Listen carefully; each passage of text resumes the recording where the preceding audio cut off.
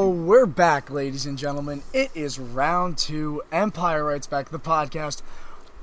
We are here to take you on a little bit of a journey. I am site expert John Franklin, joined alongside my co-site expert Sean Dyer.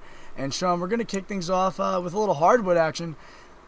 Phil Jackson is out of New York. It's a blessing. We've all been praying to the Pope, or whatever desired deity you pray to. Phil Jackson is out of New York. Yes, it's about time. Much needed separation, I think, for both parties. It just wasn't working out.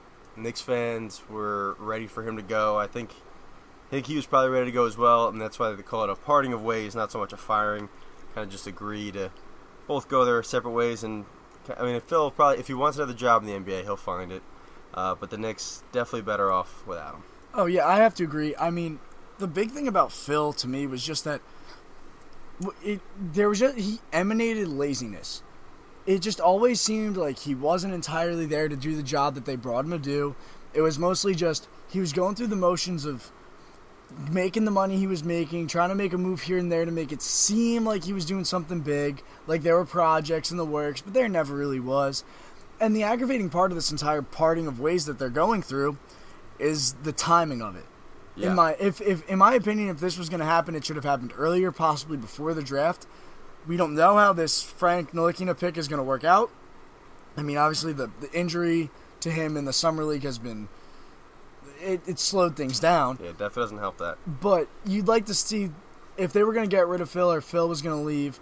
It happened before the draft, so whoever was coming in was going to build the team in that direction. You know what I'm saying? It would have worked in that way. You definitely would like the same head guy taking you through the draft and free agency. Yeah. So there's this one big picture, but it's hard now. Someone comes in and they got guys drafted. They weren't there to draft, so they really have no allegiance to Ntilikina. Obviously, he's going to stick around, but it's hard to now have someone else coming in to do a different job for you.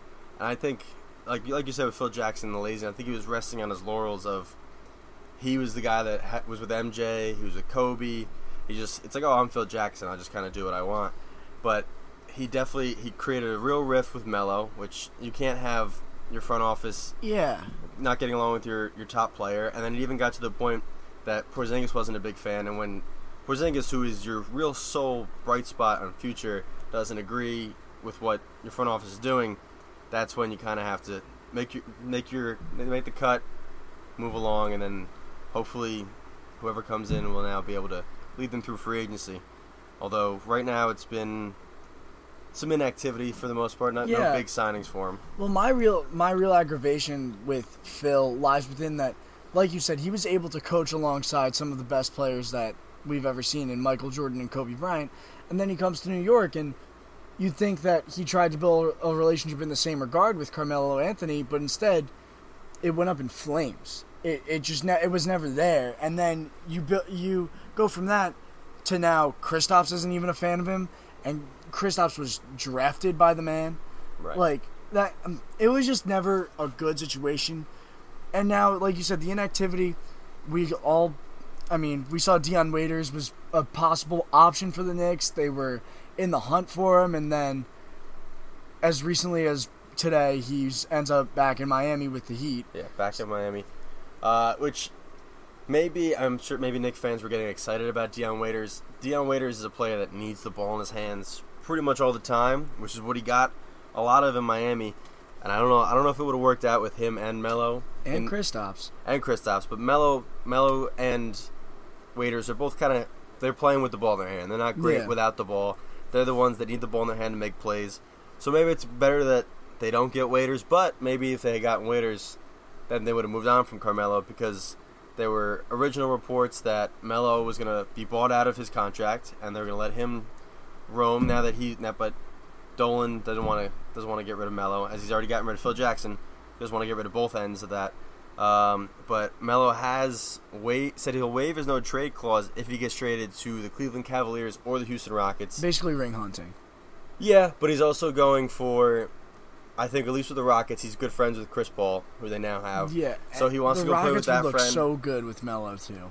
Yeah, I think he would play a good stretch four with the Rockets. Yeah, I agree. That'd be a pretty good starting lineup with Chris Paul, Harden, Ariza, Capella and Melo. Capella's another player who people overlook very easily too. Yeah, and then honestly in that offense, Capella would just have to catch lobs and throw it down like DeAndre Jordan in LA. Yeah. But the issue with the Rockets getting Melo is, do they have enough assets to give back to the Knicks?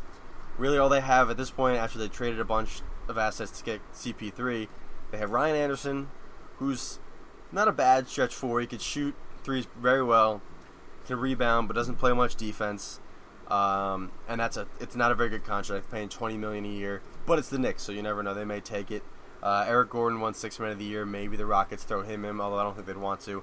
And then the other option would be for Melo to go play with his buddy LeBron at Cleveland. And Cleveland's a bit of a mess after they parted ways with their general manager. Yeah, and Chauncey Billups is staying away from the job. Chauncey Billups has turned it down, and Kevin Love has been thrown into every trade rumor to any team. Any team, yeah. Which, as a player, cannot feel great when it seems like your team doesn't want you. And he was playing so well in the playoffs, too. It seems like a sell-high type situation for Cleveland as opposed to keep him and see if he gets hot. Yeah, and I think Cleveland would be better off with Melo instead of Kevin Love, just because Melo's a little bit quicker and more athletic to run. Because basically all the Cavs know they could beat anybody in the NBA except the Warriors right now. That's their one team that they're comparing themselves against. So they want Melo to try and match up against Draymond Green, because Draymond Green can run, and he's more athletic than Kevin Love. And if the Knicks can somehow get Kevin Love back for Melo, I think that'd be a great get for them. Yeah. Although him and Porzingis are similar players, but Porzingis could easily play the 5 and have Love play the 4. But I think the Knicks should probably move on from Carmelo. And I mentioned last week that I think he's underappreciated in New York, and the fans don't really appreciate what they have in him. But I think for both parties, he certainly wants to go get the ring. Yeah. And that's not happening in New York anytime soon, unfortunately. But even for the Knicks, Porzingis is your future. You now have Ntilikina to go with him.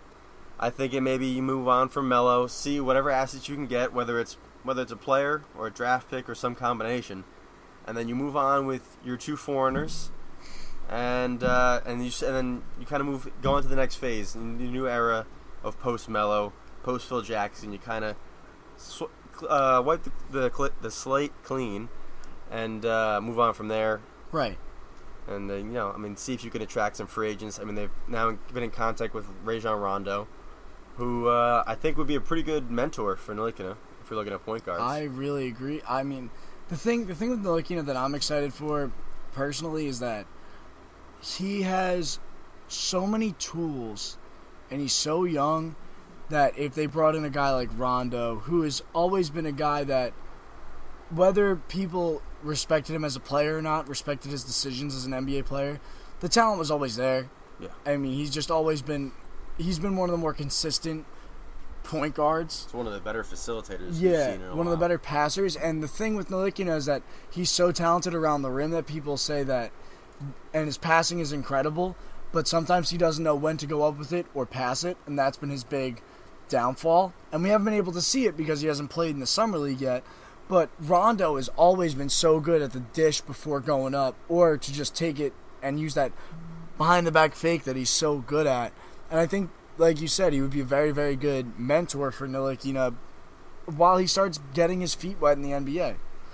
But because Ntilikina is a raw guy, as we've said. He's from France, so he hasn't played college ball. Right. So him more than anybody would need a veteran point guard to kind of show him the ropes.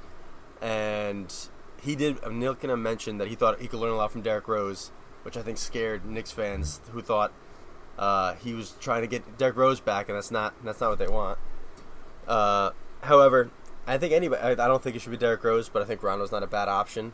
But there's definitely pretty sure they looked into George Hill, who's a very good player. yeah. But he ended up going to the Kings. But The yeah, Kings, I think who are going to be really good, I think the Kings are going to be good. they added George Hill and Zach Randolph, so you never know. I think And they they have could be Buddy good. Hield now, but I guess maybe they're a little bit ahead of the rebuild process than the Knicks. But I think the number one goal, but I wouldn't give away Carmelo. I wouldn't just ship him off rent. No, just anything. but I because he's do still a think very it's talented his player. time. But If given the right deal. more than likely that's the problem, is that he wants to go to a contender, Rockets, Cavs, and they don't have a ton of assets to ship off. But the real issue with contenders like that is if you take a first round pick from the Cavs, it's going to be like 29th or 30th pick. Yeah. Almost guaranteed. So you're not going to get anything great with that. Right. But if you can get a Kevin Love or an Eric from the Cavs or an Eric Gordon from the Rockets, and the Knicks are able to get at least one piece to just kind of throw in there now and draft picks for later, you move forward. I think it's time for the Knicks to move on.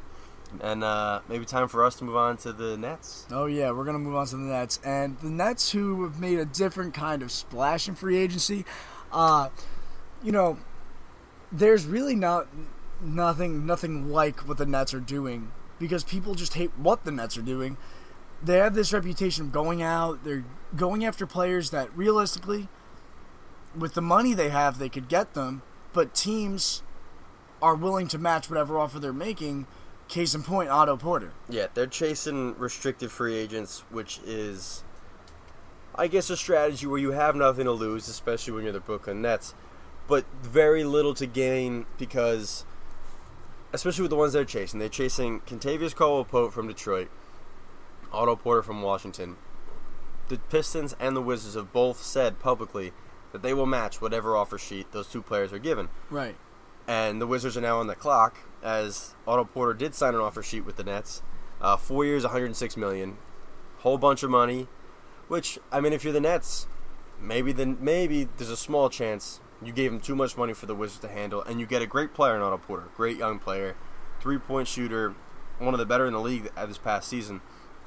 And Kentavious Caldwell-Pope's also really good, and maybe you sign him too, and you have money to throw around with the Nets, because there's not much on the roster as it is. But teams with restricted free agents, because the Nets have been doing this for a few years, throwing ridiculous contracts at these restricted free agents that they realistically know they're not going to get. That the team is going to match the offer sheet, and they're going to lose out on these players. Because if a team with a restricted free agent matches the offer sheet, that player has to go back to their original team. They have no choice but to sign that matched offer sheet. And really what the Nets are just doing is they're driving up the price of these restricted free agents, because they have more money than a lot of these teams, can sign these guys to these crazy contracts, and then now the original teams have to pay the match and pay for more than what they had probably originally planned on. But if I'm the Nets, I don't really care if the other executives hate me, because there's no real disadvantage for me, because as long as the players like what I'm doing, because the players are getting more money, they gotta love it. The executives may hate it, but what I'm really doing is I'm driving everybody else's cap space up. I'm driving the cap number up, less cap space. Right. So maybe at some point there is a restricted free agent and nobody has the money now to match, because you've driven all these other players' contracts up, and now you get a guy that you weren't expecting to get. So I wouldn't mind it if I'm the Nets. This is a very smart under the radar thing that they're doing too, because this isn't something that ESPN is going to go out there and report about Nets driving up contracts just to drive a contract. Nobody's going to really know about this unless you follow basketball religiously. Yeah. And it's a super smart move because, like you said, a few years down the line, when these players are getting these max contract deals because the Nets were offering them so much money for like 4 or 5 years, whatever it may be, and then free agency hits and the Nets are finally in a situation where they're one good player away, and all the cap space of teams that need that other player are so high that they can't get him, and the Nets are just a shoo-in. This is going to look like one of the smartest things a team could do. Right, and if you've been following the NBA free agency, last year when the cap jumped up, the contracts were insane. These guys were getting ridiculous amounts of money, $20, $30 million a year to play basketball. And then now this year, because of the amount of money that these teams threw out last year, everybody has a little bit less this year. So the big names didn't go off quite as quickly. And then next year there's going to be even less money. So if maybe next year there's a stud that's now on the market, and now because of these last 2 years of the Nets making everybody spend more than they wanted to, now everyone has a little less money, and they probably still going to have a good amount of money, because who are they really paying right now? Nobody. Right, exactly. You got a lot of their guys on rookie deals. So maybe or next year, minimal regular deals. Right. So very little money. So as soon as next year or maybe the year after could be when this all pays off, when they are one of the few teams with a lot of money, and then they go and cash in. But there's zero downside to signing Otto Porter to that offer sheet. The upside is maybe the Wizards don't match, which seems very unlikely. They've already announced that they're going to. Yeah, it's just. Why not give it a go when you're the Brooklyn Nets and you really don't have a ton going for you right now? you're still strapped by the deal you made with the Celtics, so you can't add a ton of talent through the draft, as we talked about. So you go for it. I think it's not a bad move by the Nets. No, it's not. It's a sneaky move, if anything, and they maybe keep it'll their pay name off. out there. You know, they're not quiet necessarily. Right. It's just like they're always around. Because as a Nets fan, you gotta love it because you're going for it. You're looking to get an Otto Porter There's or a effort Caldwell being Pope. made. Those are guys that you would love to have, and even if you're not gonna get them, you gotta at least like them trying. Because if they don't go after these restricted free agents, unrestricted free agents are not most likely right now not going to sign with Brooklyn because a lot of these guys they want to win championships. Right. I feel like in the NBA more than most sports, there's a lot of championship chasers. You don't see a lot of guys in the other sports take less money to go win a championship because in today's NBA, there's only a handful of teams that are going to contend. Where in other sports, you don't know who's going to win year to year. Right. Like this year, take an example. This year, if a guy in baseball was looking to win a ring, they would take less to go to the Cubs. The Cubs aren't even in first place right now. They're really struggling. And Right. the Astros are killing it. Right. So it's more unpredictable in other sports where in the NBA, you know if you sign with the Warriors, Cavs, Spurs, Rockets. Celtics, Yeah. that's really you're really having a very good chance of at least playing a conference final, if not winning it all. So it's going to be a lot harder for Brooklyn to attract free agents. So you use your cap space to sign these restricted free agents that because Otto Porter can sign that deal with the Nets with very little risk of actually going to play for the Nets. Yeah, exactly. He's just what he's doing by signing that deal is not committing to play for the Nets. Not committing to play for the No. Nets. It's getting more money from the Wizards. And Which- I'm sure he would love to stay with the Wizards, and we would love to stay with you, but we are required to take a break every so often. We got to rest our vocal cords, folks. We're going to be right back. When we come back, we're talking baseball. You don't want to miss it. Stick it here. Empire Writes Back. We'll be right back.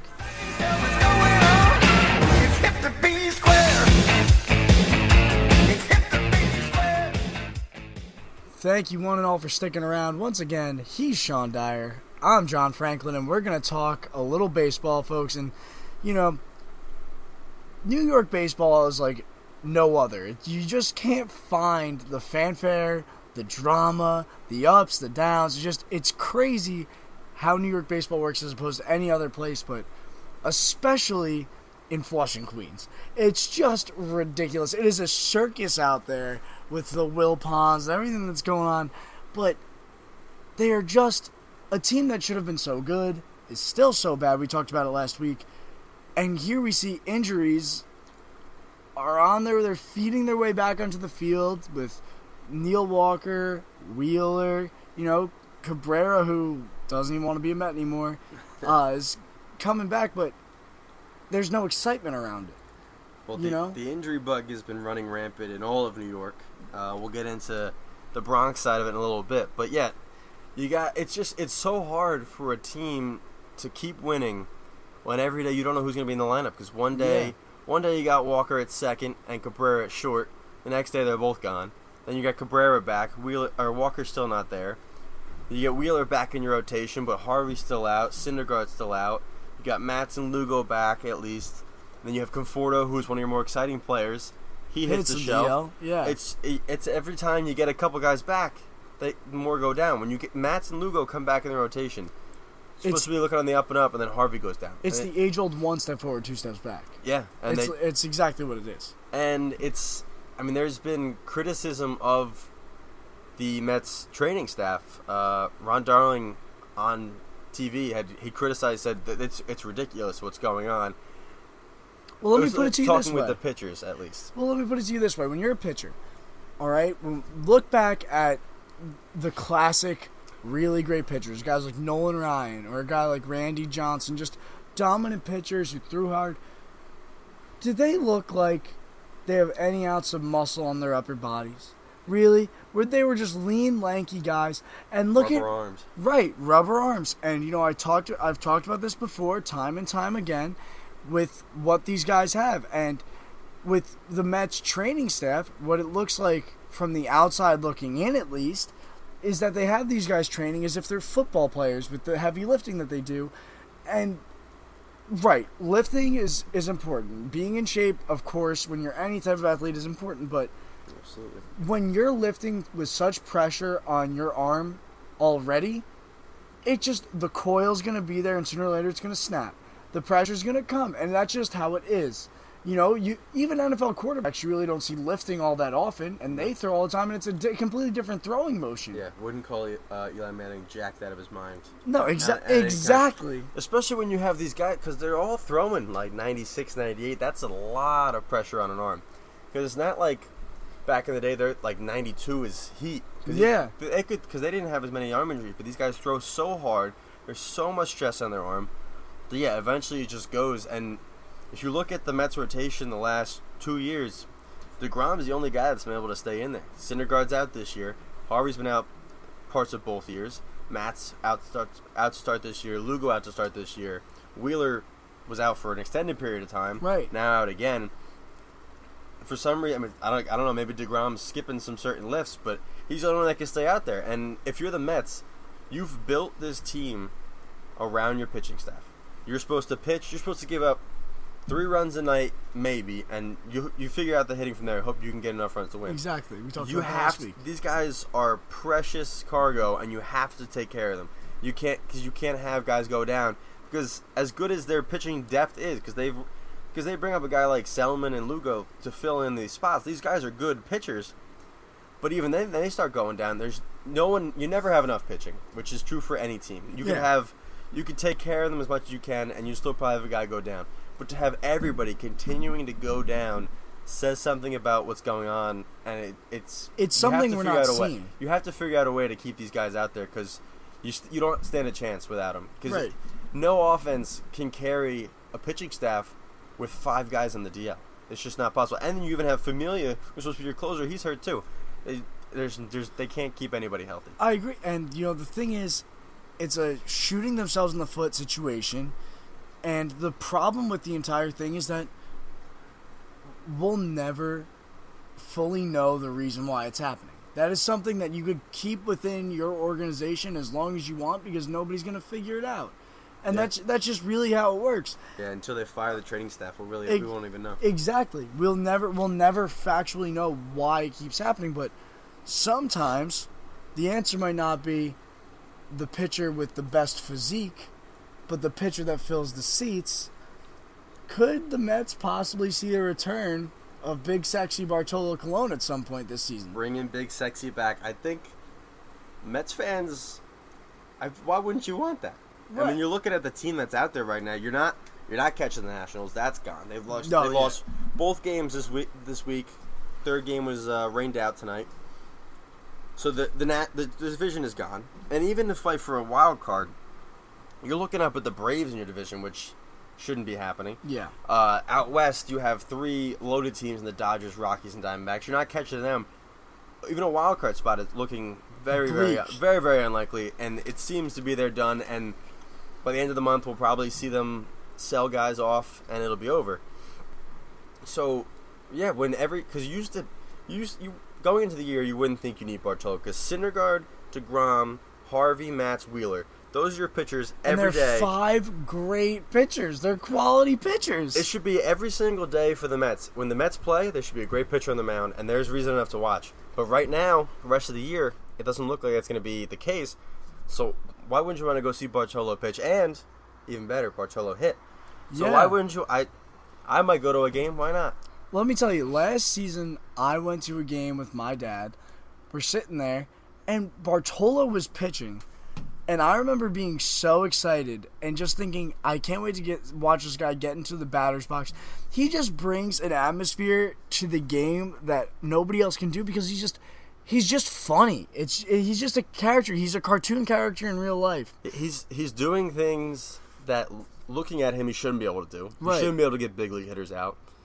And he's doing things, and for a lot of fans, he's doing this, and he looks like us. He looks like somebody that should be in the seats or on the couch watching. That's the thing. And he's out so there, relatable. And at least last year, he was doing it well. With the Braves, there's a reason he got DFA'd. He was not pitching well at all. ERA around 8, worse than the bigs. So you understand the Braves getting rid of him.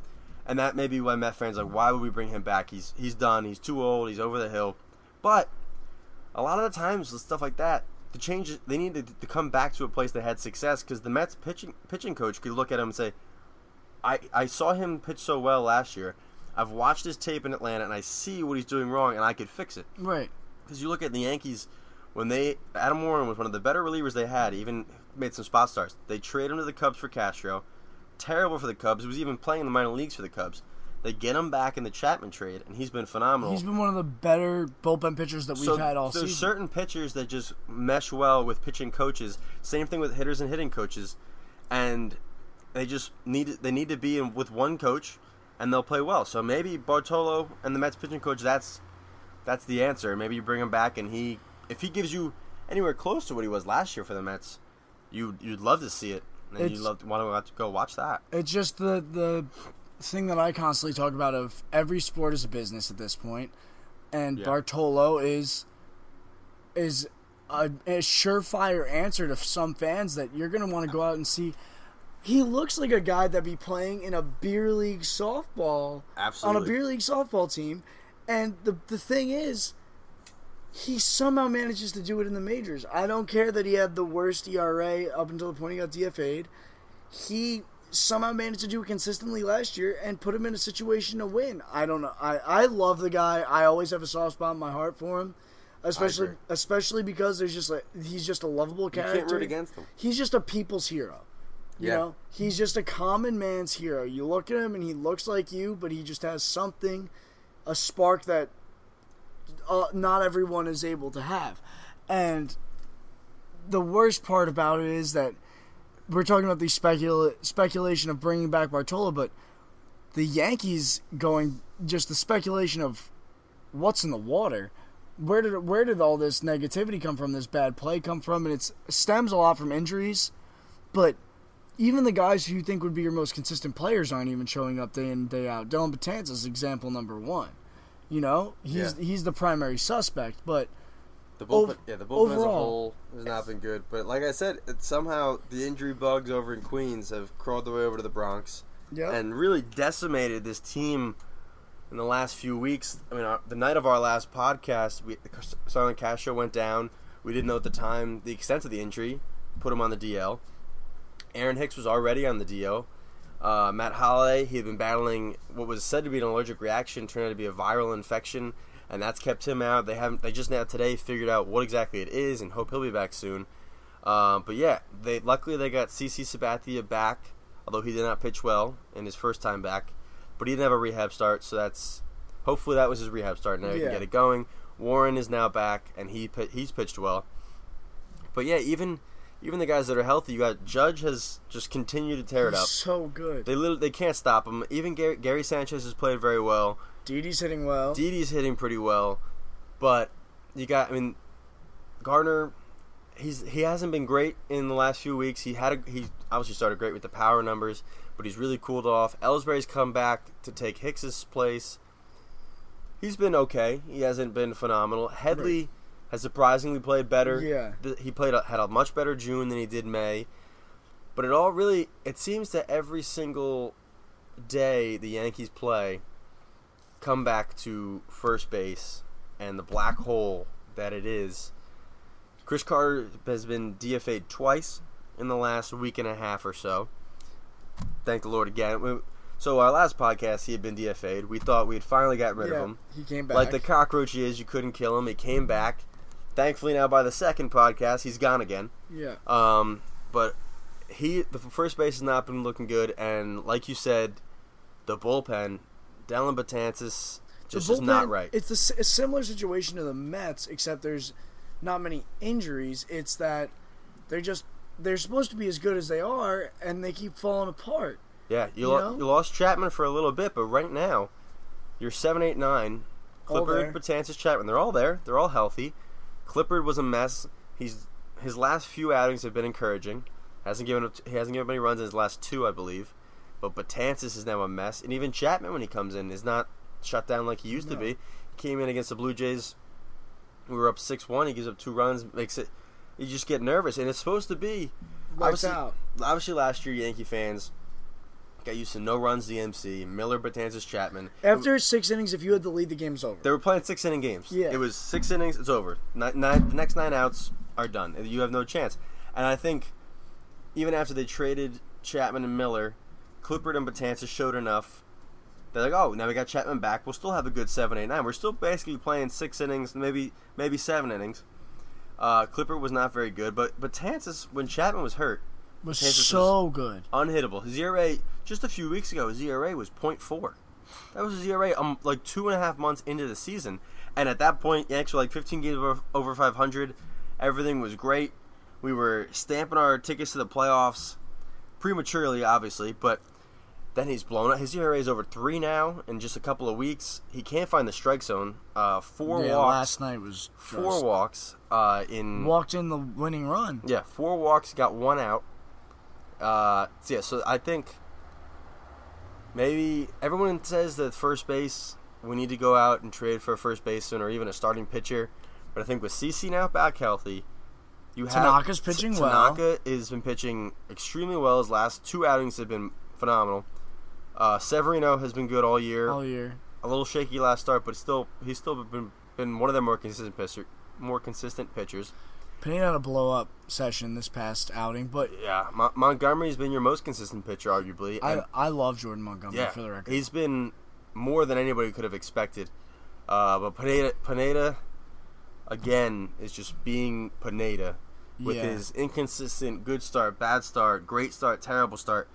But I think if you're going into a playoff series, because I think they may have enough starting pitching, to get into the playoffs. I don't know if it's a division or a wild card, but if you get a wild card and you get past the 1-game playoff and you're in a playoff series, and I think they got to revert back, and I've always been a fan of this.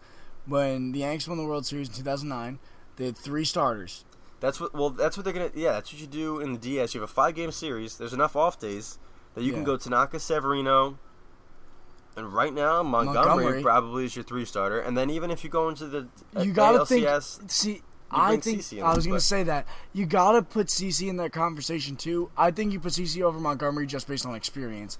That's true, because you don't want to... Because Severino, for all intents and purposes, is a rookie. He, as a starting pitcher, he had a half a year of starting pitching and then went to the bullpen. But he's essentially doesn't have much starting experience, and Montgomery is a rookie. So I don't know. Yeah, you probably don't want to go 2/3 of your rotation, young guys like that. So maybe CeCe gets that spot. You're probably going to start CeCe. But I think as things stand right now, Pineda's not in your top 3 or 4. Absolutely he's probably your 5 right now. So I think they have enough starting pitching to get where they want to go, at least to the playoffs. First base, they've started 7 different first basemen this year. 10 players have played first base. Well, that is including Brian Mitchell, who is a reliever, but he played that 1 inning. But even still, I think it doesn't look good for Bird coming back this year. But Tyler Austin will be back. Tyler Austin, who's very, very talented player. And so I think you could even have Wade or Andujar play third, or Therese play third, and have Headley take first, or Holiday take more reps at first. I don't know I think the biggest need, as things stand right now, is a reliever. Yeah, I agree. I mean, Romine even played first for a little bit. And Romine actually looked pretty good defensively. That's right. I forgot that. Romine looked pretty good. The issue with him playing first, you have both your catchers in the lineup, and if one goes down, things get dicey. But in terms of a playoff series, you don't have to worry about that quite as much. No. But yeah, I think you look at the losing streak, the offense, like as we said, there's been guys that haven't stepped up. Judge has been steady the entire time, which has been it's absurd what he's doing, honestly. Yeah. And he's got 29 home runs. He just tied Joe DiMaggio. He's got to get to 30 before the break. If you tie Joe DiMaggio in anything, I don't care what it is. Yeah, there's something special about you. You automatically. That's an unbelievable year. That's an unbelievable year. We're not even to the All-Star break, and this kid has already tied what DiMaggio did in an entire season. So the offense, hopefully, especially with the offense, that's where most of the injuries are. That you hope, even if the offense has been shaky lately, when healthy, it's one of the better offenses in the league. Showed it. They showed it when they were healthy the first 2 months, and especially because you have Castro, Holiday, and Hicks. Those are your 2, 3, 4 hitters for a while. Yeah, and Hicks was having like the best year of his career. Hicks and Castro were both having unbelievable years, and Holiday, every time he had a home run, it seemed to be a clutch one. And the middle of the order has been pulled out, and it's hard to stay afloat, which they are. They're not sinking yet. They're still there. They're still in the lead for the wild card. For the 6-14 record in the last 20 games, and still being able to stay right with Boston in first place. And they're in still first place hanging in the on. wild card. And first place in the wild card. It's one of those situations where you hope the injury bug goes away soon. Right. Or they can crawl their way to the All-Star break and have that whole break to get healthy again. They're in need of the All-Star break. Really badly. Just a couple days. We don't have to play any games, and guys can still get healthy. Definitely much needed. But I think, actually, if we're talking about first base, if we don't want to look internally, could look to the Mets, because if the Mets continue where they're going, we basically said their playoff shot over. Lucas Duda is going to be a free agent.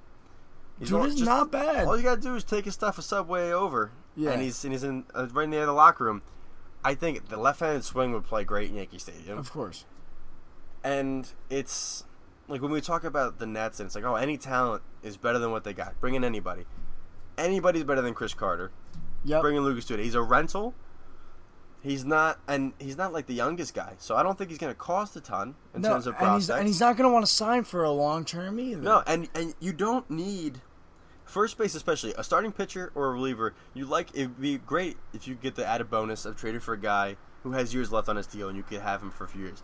First base, the hope is that Greg Bird is healthy next year and is back right at first. So you don't want a guy with multiple years kind of blocking him from getting there. That's why when I wrote an article about Chase Headley potential replacement at third, same thing. You don't want guys that are locked in because you have Gleyber Torres hopefully taking that spot eventually. Right, exactly. In terms of position players, the Yankees have kids coming up to take every spot. Yes. So you don't need you could give less prospects for rentals. Pitching, you can never have too much, as you mentioned with the Mets. So you'd like guys that you get control. And the Yankees got great pitching coming up too. Yes, they do, but you never have enough. So and you have Tanaka could potentially opt out if he pitches like this. He may actually opt out now. It was the way he was pitching in the first couple months. It was oh god, he's going to opt in and he's going to keep pitching to a 6 ERA. But if he keeps the last few starts up, he most likely will opt out, get more money, whether it's with us or someone else. But if it's with someone else, he's gone. CeCe's a free agent. Has been pitching well, but he's not getting any younger. Right. And Pineda keeps up this inconsistent play. He's a free agent. He might be gone. So you can get in a controllable starting pitcher and bring the kids up like Adams or Sheffield. Or Caprillion if he recovers from Tommy John. Then you have a nice starting pitching. But in terms of position players, there's kids ready to come up and some kids that have been coming up. In the last couple weeks, we saw quite a few. I think the ultimate dream right now for the Yankees at first base is to have Bird be the everyday guy with Austin platooning. Absolutely. Yeah, left, right. It's just like exactly what you want. And I think that another thing for the pitching staff that we're overlooking is Dylan Tate's had a few really good starts. He's pitched well. Acevedo has pitched well. And then Adams has been phenomenal all year. He's right there, man. I don't know when he's right there, and now Acevedo's in AAA too. So those guys, and Tate actually he throws like 98, and Acevedo throws in like the triple digits. If you put either of those guys in our bullpen to take over for Clippard in the seventh, Acevedo's throwing like 103 every time if he's throwing an inning. Tate's probably gonna hit triple digits. So those, even if they can't come up and take a starting spot right now, you could bring them up, throw them in the pen, short term, even if it's just for this year, for your playoff run, and then you bring them right into spring training, right back to the rotation. Right. But yeah, there's definitely guys there. We've seen Tyler Wade, Miguel Andujar, Dustin Fowler, and Clint Frazier all up in the last few weeks. I know you love Clint Frazier. Oh my God, I might be the biggest Clint Frazier fan that is close to the same age as Clint Frazier. Yeah, that's true. And that's so scary to think, but. He's the same age as me. Yeah, the guy can hit the cover off the ball. We saw it in his debut. Yeah, I mean, everybody in their first major league at bat is going to have some sort of a struggle, and he did. But then your first major league outing, you park one. Yeah. Against the best team in the league. Right. Yeah. You know, he has to be. You're looking at him. You look at Judge, and there's just so much to build with those two guys, and you just hope Fowler. Look, you said this. Recovery. You said this to me before we started. Fowler's injury is more suited and sad towards him than it is to the Yankees, right? Because the kid has talent. Absolutely, the man is a talented ball player, and if he were to recover quickly. Ultimately, when Ellsbury is gone and Gardner is gone, you look at that outfield, and Hicks is going to get older, and you see Fowler out there, Judge, Frazier. I like that a lot. It's you look at the Pittsburgh Pirates, they had the great homegrown outfield of Polanco, Marte, and McCutchen. Yeah. I think you could be looking at something similar. I think if nothing else, what Dustin Fowler may have been doing, albeit for one whole inning, but if he had come up and hit well and played well all around, he may have been a centerpiece for a deal. Like, say you look, the Royals we need help on the corner infield. They have Hosmer and Moustakas, yeah. both going to be free agents. So they may sell those guys. They're playing really well right now, so they may stick with them. But if the wheels fall off and they're looking to sell at the deadline, they also have their center fielder, Lorenzo Cain, also a free agent to be. So if you give them Dustin Fowler for, say we go for Hosmer because we need a first baseman more. Obviously, you'd have to add more to just Fowler. But Fowler could end up being this everyday center field for the Kansas City Royals. Yes. Maybe for the rest of this year if they trade Cain, if not next year. So if anything else, he would have been a starter next year, whether it's with us or somebody else. So it's a devastating injury for him. Hopefully it's a speedy recovery. He's taking it in stride. He's had a really positive attitude from everything I've read from him. They said 6 months of rehab, should be back in the spring. Yep. So that's encouraging. But I'm going to throw out an idea, and you let me know what you think. Brett Gardner started off the year hot. Yeah. Crushing dingers. He's cooled off a bit lately. Yes. And I love Brett Gardner. He's, before this youth movement, was the only homegrown guy we had. Yeah. Still got speed. Still a phenomenal defender. Gold Glover last year. Has been making great plays. What if you need a pitcher, whether it's starting or in the bullpen? Yeah. And you have, in order to save some of these young guys that we're so excited to see, you trade a Brett Gardner, who's got the rest of this year and all of next year on his contract, for a pitcher, and you have Clint Frazier be your left fielder. If he plays well in the next, because right now he probably will get still some opportunities for a couple of weeks now, up until the deadline. So if he's hitting well, maybe he's your left fielder with Ellsbury and Judge, and then you trade Gardner, or you also, even if you trade Gardner and you send Frazier back down to get everyday at bats, you could have Hicks be your left fielder. Right. You can go Hicks, Ellsbury, Judge, and then Fowler, and then Frazier, whether he's going to start. I don't think they want him as a fourth outfielder just because he's so young.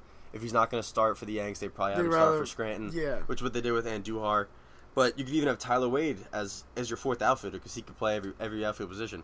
So I think Gardner, as much as I would hate to see him go, I really would, I feel like I'm more protective of our prospects than Brett Gardner. I am going to agree with you entirely in that. I think Gardner is the guy that if you're going to trade somebody who's been an everyday guy for the Yankees or just a guy who's been, one of the more consistent Yankees in years past, I think Gardner's the guy that you got to trade. I think that as much as I love him, like you said, there's always a piece of Gardner that's in our hearts because we watched him come through our system, and he was the one guy we really watched come through the system. He was coming up in an era where that wasn't a thing. The Yanks were buying out anybody they could, and we're picking up free agents anywhere they can. Yes, I love him, but if he could be the reason we trade and get a guy who could be a veteran pitcher, or even just like a younger veteran pitcher that we could throw into the starting staff and then ultimately see youth come up around him, and put Frazier, like you said, every day in left field, or if he's not going to be every day and send him down, put Hicks in left field, I'm fine with that. Yeah, and even looking at the lineup, he's the guy at the top of your order, which is always, it's hard to get rid of the top of your order guy because it's tough to replace. But the Yankees have another leadoff hitter in Ellsbury. Yeah. So I think you could fill in there pretty easily. And for those Yankee fans out there screaming to trade Ellsbury instead of Gardner, believe me, I would love that. I would love for that to be the case. I agree. But that contract is it's much impossible to trade. It's impossible to trade. It's just impossible. It's not. If only way to trade it would be just to take a lot of that contract on. And I don't think Ellsbury, he's having a decent year, and obviously he got hurt again. But it's a concussion. You don't want to mess with those things. Yeah. But I don't think he's bad enough where you would pay him to play for another team. Yeah, I agree. He's not there yet. So I don't think that's really an option to move him. So I think Gardner is the only guys in the lineup that aren't really future pieces are him and Headley. And him and Headley both have 1.5 years left. I don't think Headley's really anybody that no one's gonna really want. No. Headley at $13 million. So that's gonna be a tough I sell. think once their time is up, both of those guys, I think Headley's done. Absolutely. Gardner, on the other hand, might be the kind of guy, if we don't trade him, and everyone at the Yankees don't trade him, that he ends up just saying, look, I'll take minimal deals just to be a part of this team and help lead them for a few years, and then I want to retire a Yankee. He sounds like that kind of guy. Well, that's the one issue is that they have so many young outfielders that are going to be pushing him out, but at the same time, you can't, as fun as it is to watch all the prospects, you can't have all these young guys. You need veteran leadership. Yeah. That's what Matt Holliday's here for now, and Gardner's been here for a while. So, I agree, because Ellsbury doesn't strike me as a guy that's going to take a hold of that outfield and say, we're moving forward. I'm going to be the leader in this outfield. No, he's not. Judge strikes me more of a leader than Ellsbury does, but obviously Judge, there's going to be situations come playoff time that Judge has never seen this before. Yeah. So yeah, I agree. You maybe, if you don't move him, because again, like I said, with some of the Mets players, you're not giving them away. No. If he ends up sticking around, you'll take the leadership in the clubhouse. Yeah, we'd love for everybody else out there to stick around, but we got to take a break. You guys take a break. When we come back, we are talking MLB All-Star stuff. We got home run derby predictions, All-Star game predictions. You won't want to miss it. He's Sean Dyer. I'm John Franklin. Empire Writes Back. We'll be right back.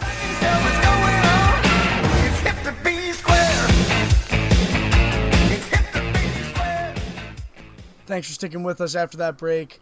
I'm John Franklin, co-site expert, with this guy to my left, Sean Dyer. And Sean, we said we were going to talk about All-Star game stuff, so why don't we stick to our promise here? We're going to talk about the Mets first, because they only had one All-Star on the ballot, and the sad part is, he is on the shelf, Mr. Michael Conforto. Yeah, so every major league team gets one All-Star. I'm not saying the Mets were given this spot. Conforto certainly did deserve it. He earned it. He's had a great year so far, great first half. He's been one of the bright spots on the Mets team. As we mentioned, injuries have decimated them, so a lot of the guys that they were expecting to carry the load haven't been around. Conforto has been up until recently. Now, of course, he's going on the DL as well, so he will not be playing, most likely, in that All-Star game. But it's a positive note for the Mets. If you're going to have an All-Star, might as well have the kid that is looking like the future of your lineup. He's led off for the Mets. He's hit in the middle of the order. Looks like they could pretty much hit him anywhere, and he's going to hit. So there's a positive for the I'm Mets. also just glad he deserved it. Right. He definitely was meant to be an All-Star. He had everything going for him, and then the injury bug caught him late, like we've been talking about, and that really does suck. But he's a good player. He's the future. Absolutely. When you look at this All-Star stuff, yes, it's helpful on a resume to have an All-Star on it. Don't get me wrong, it's nice, but it's also a break. The name break is in the title of the entire thing. It's true. And with the pageantry and the fanfare and everything that goes on around it, and the derby, the home run derby, and paired with the actual game, yes, it is exciting to watch. But players like Conforto and anybody who's hurt, the break is there to be a break. This is somebody's job. We all overlook it. We think it's a game. It is their profession. This is how they make a living. Everybody has vacation days. This is the one time of year that people in the MLB really have vacation days, unless their boss, the managers, give them a day off every once in a while. Right. So, Conforto's going to use this break like any other player should use this break when they're hurt. So the Mets fans, at least, they can't be doing the classic Mets thing. Oh, this is such a Mets thing. We get one guy in the All-Star break, and now he's on the DL. Yeah, I know. I live with one. He's my father. And that's exactly how he's going to take it. That's exactly how he's going to say it. But it's good. It's a good thing to have an All-Star. It's a better thing that he's not rushing to get out there to play in it, and he's going to take this time off. The last thing you want is to get your one All-Star and have him go out there and get himself hurt in the game. Exactly. Especially because a lot of teams that only get their one All-Star are a lot of the non-contending teams, but every team's got some bright spots, some guys that are playing well. But you hate if you have your one guy, the only guy that you really want to go see. At least with the Mets, there's a few others that you'll go see. Jay Bruce having a good year.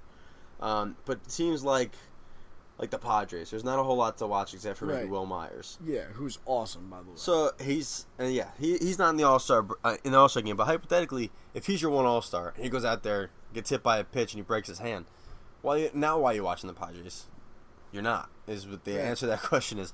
But for the Mets, the break is going to be a break. That's the biggest thing. Is they're more focused on the break than the All-Star part of that title. Exactly. Get as many guys healthy as you can. Run them out there for the last 20 days between the All-Star game and the deadline. Get guys playing well.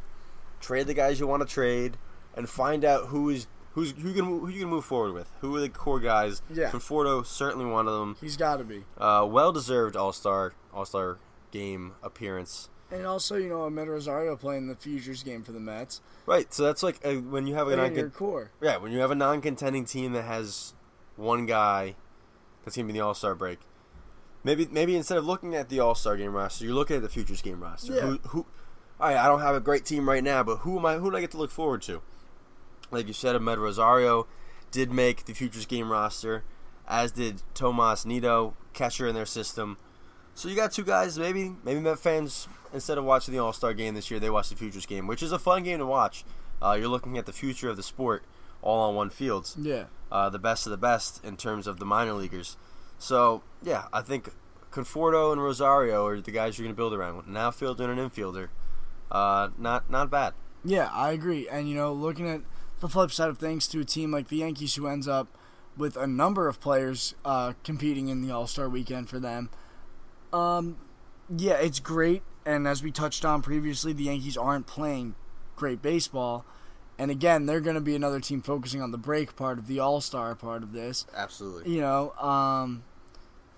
But it's cool to see young guys getting All-Star nominees as a Yankee fan. You know? You got Judge, obviously he's a rookie. It's his first appearance. Sanchez, last year he used up his rookie eligibility in the second half, but when he came up, All-Star game was over. This is his first All-Star game appearance. And his first option to even be in the All-Star game. Right, yeah, so he didn't. He came up last year, appearance. post All-Star game. Yeah. So Judge in his first chance gets in. Sanchez first chance gets in. Severino, he gets his starting debut was at the back half of the season, and obviously last year was a mess. Yeah, got better in the bullpen, but it's his first appearance. So I mean, you got the when you see young guys like Conforto, and then this trio for the Yanks. It's exciting. As poorly as baseball is being played on both sides of New York right now, and the necessity of this break for both teams, you like to see the young guys. If anybody's going to be in, that's what you're looking for. And the thing is too with the Yankees is Didi is in that final vote situation, and it does not look like he's going to get in. But you never know. You got to go out there and vote. Yeah. Hashtag Sir Didi for sure. I mean, yeah, you got to vote, but.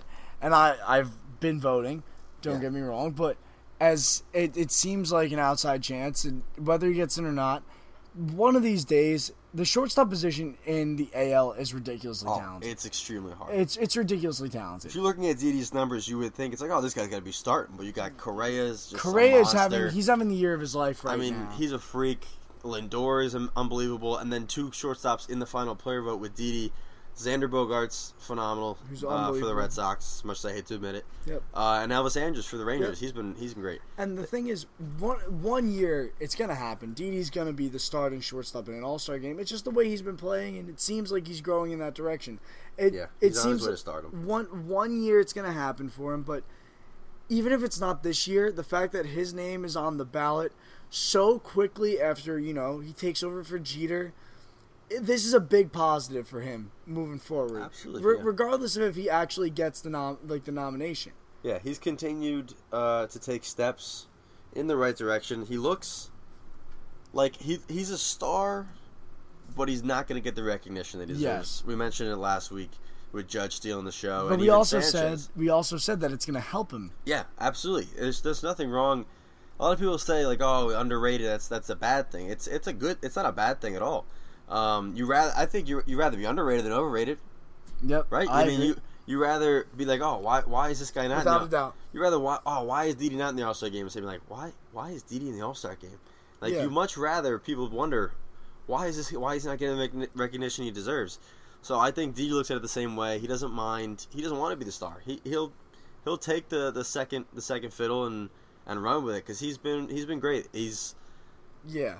defensively, offensively, and even leadership. He's one of the. I mean, if you follow him on Twitter, he's a great. If you don't follow him on Twitter, you gotta follow him. He's a great follow. Oh, he's awesome.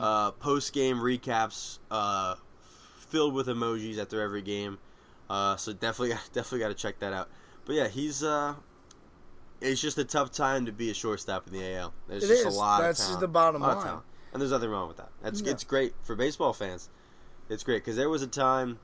Obviously, there was a time where you had Jeter, A-Rod, and Garcia Parra. Yeah. That was the highlight of the shortstops back then. And then they took a bit of a time where all the power was in the corner infields and the outfields. But shortstop's back in a big way in the AL. Yeah. And Didi's just another one of them. And the good part is though is that he hangs with the top. And I think sooner or later, like I'm saying, he's on the brink of that.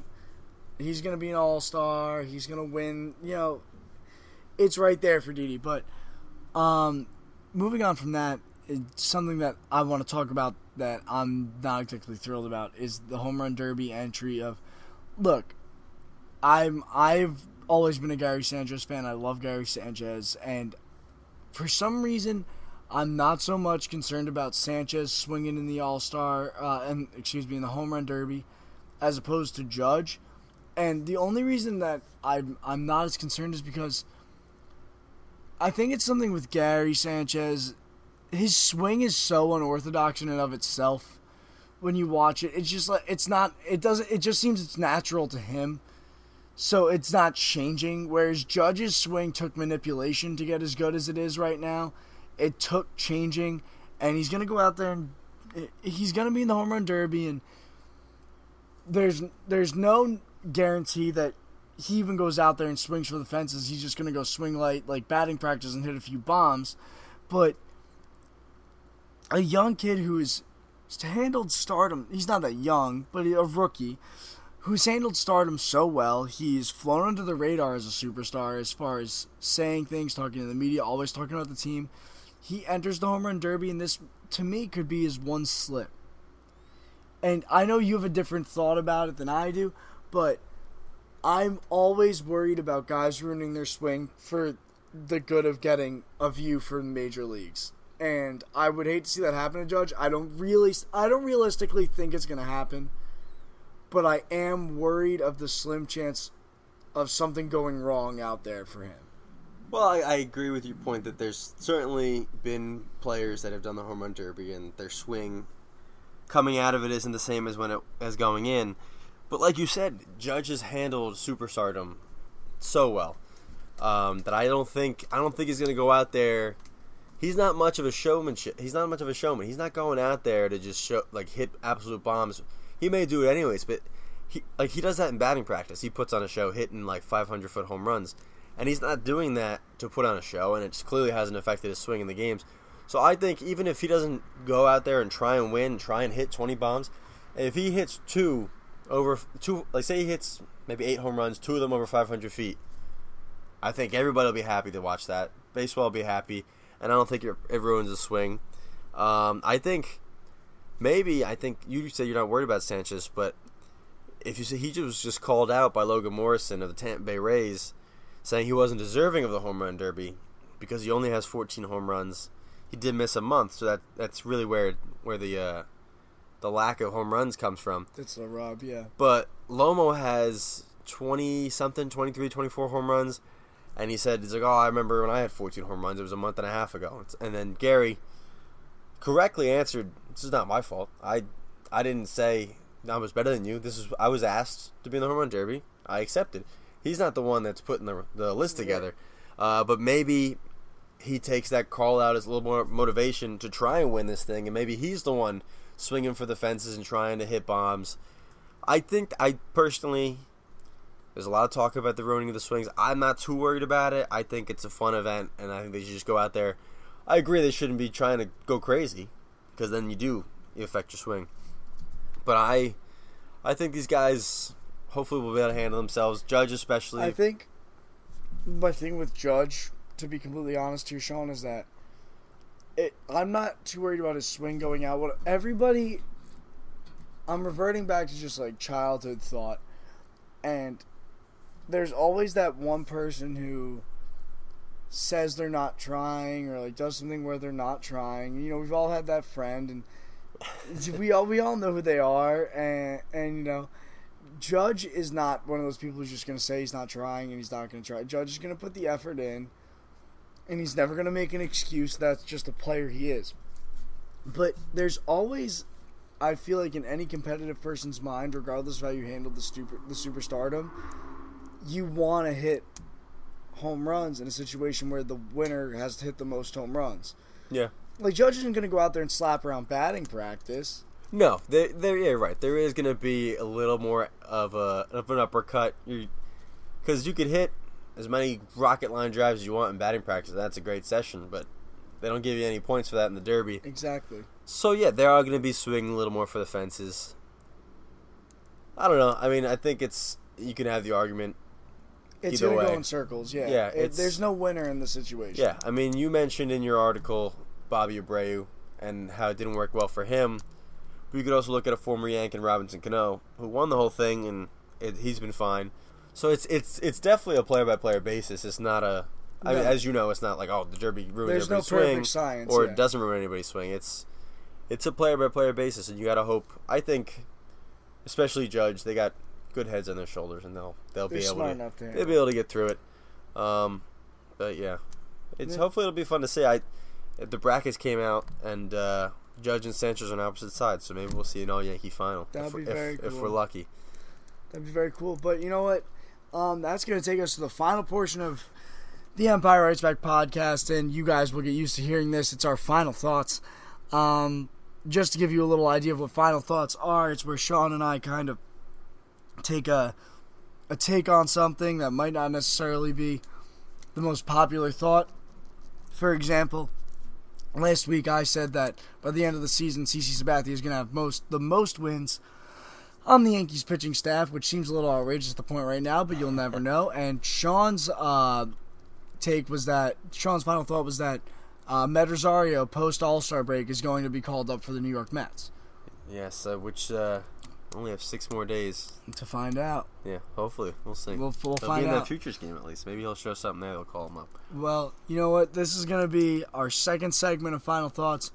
I kicked it off last week, Sean. Do you want me to go again? You want to start? What do you want to do here? I'll kick it off. Let's see. I think I'm going to stick with our most recent All-Star theme. I'm going to say a little bold, but I'm going to say Gary Sanchez, who, if the brackets come out, he's the 8th seed. He's the underdog. He's going up against defending champ Giancarlo Stanton in the first round. I'm going to say that he does use Logan Morrison's comments as motivation, and El Gary wins the Derby. Not Aaron Judge, who I think most people will probably be rooting for, and he may be considered the favorite, even though Stanton's the defending champ. I'm going to say Sanchez wins the Derby, but Aaron Judge goes deep in the All-Star game.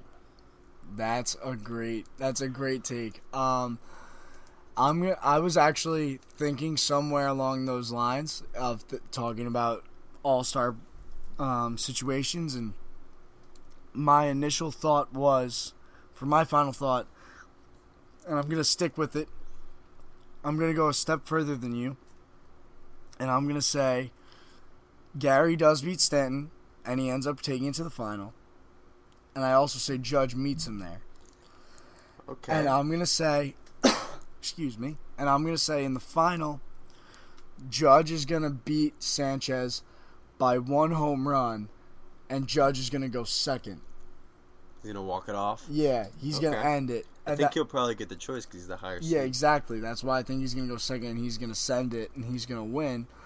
And that being said, I think I'm not even going to delve into the All-Star game. I'm going to leave that as my entire thing because there's a lot of specifics going in there for my final take. And one last final thought. I just finally thought of it. I'm going to say that Didi Gregorius gets that final player vote. But It's up to you guys. You guys got to all vote for him. # Sir Didi for sure on Twitter, where you can go online and vote. Hopefully, he's got the New York market behind him. Hopefully, I'll come out. There's get a out little there and surge. vote. Yeah. I'll admit that Moustakas, with his 24 home runs, maybe more deserving. But he's playing in Kansas City. Yankee fans got to be able to outvote the Royal fans. I agree. It's up to all you guys out there. And, you know, while we're talking about Twitter, while we're talking about social media, don't forget to follow us on everything. We're on Facebook, Empire Writes Back. We're on Twitter, at Empire Writes Back, backspelled BCK. The two of us, we are also on Twitter.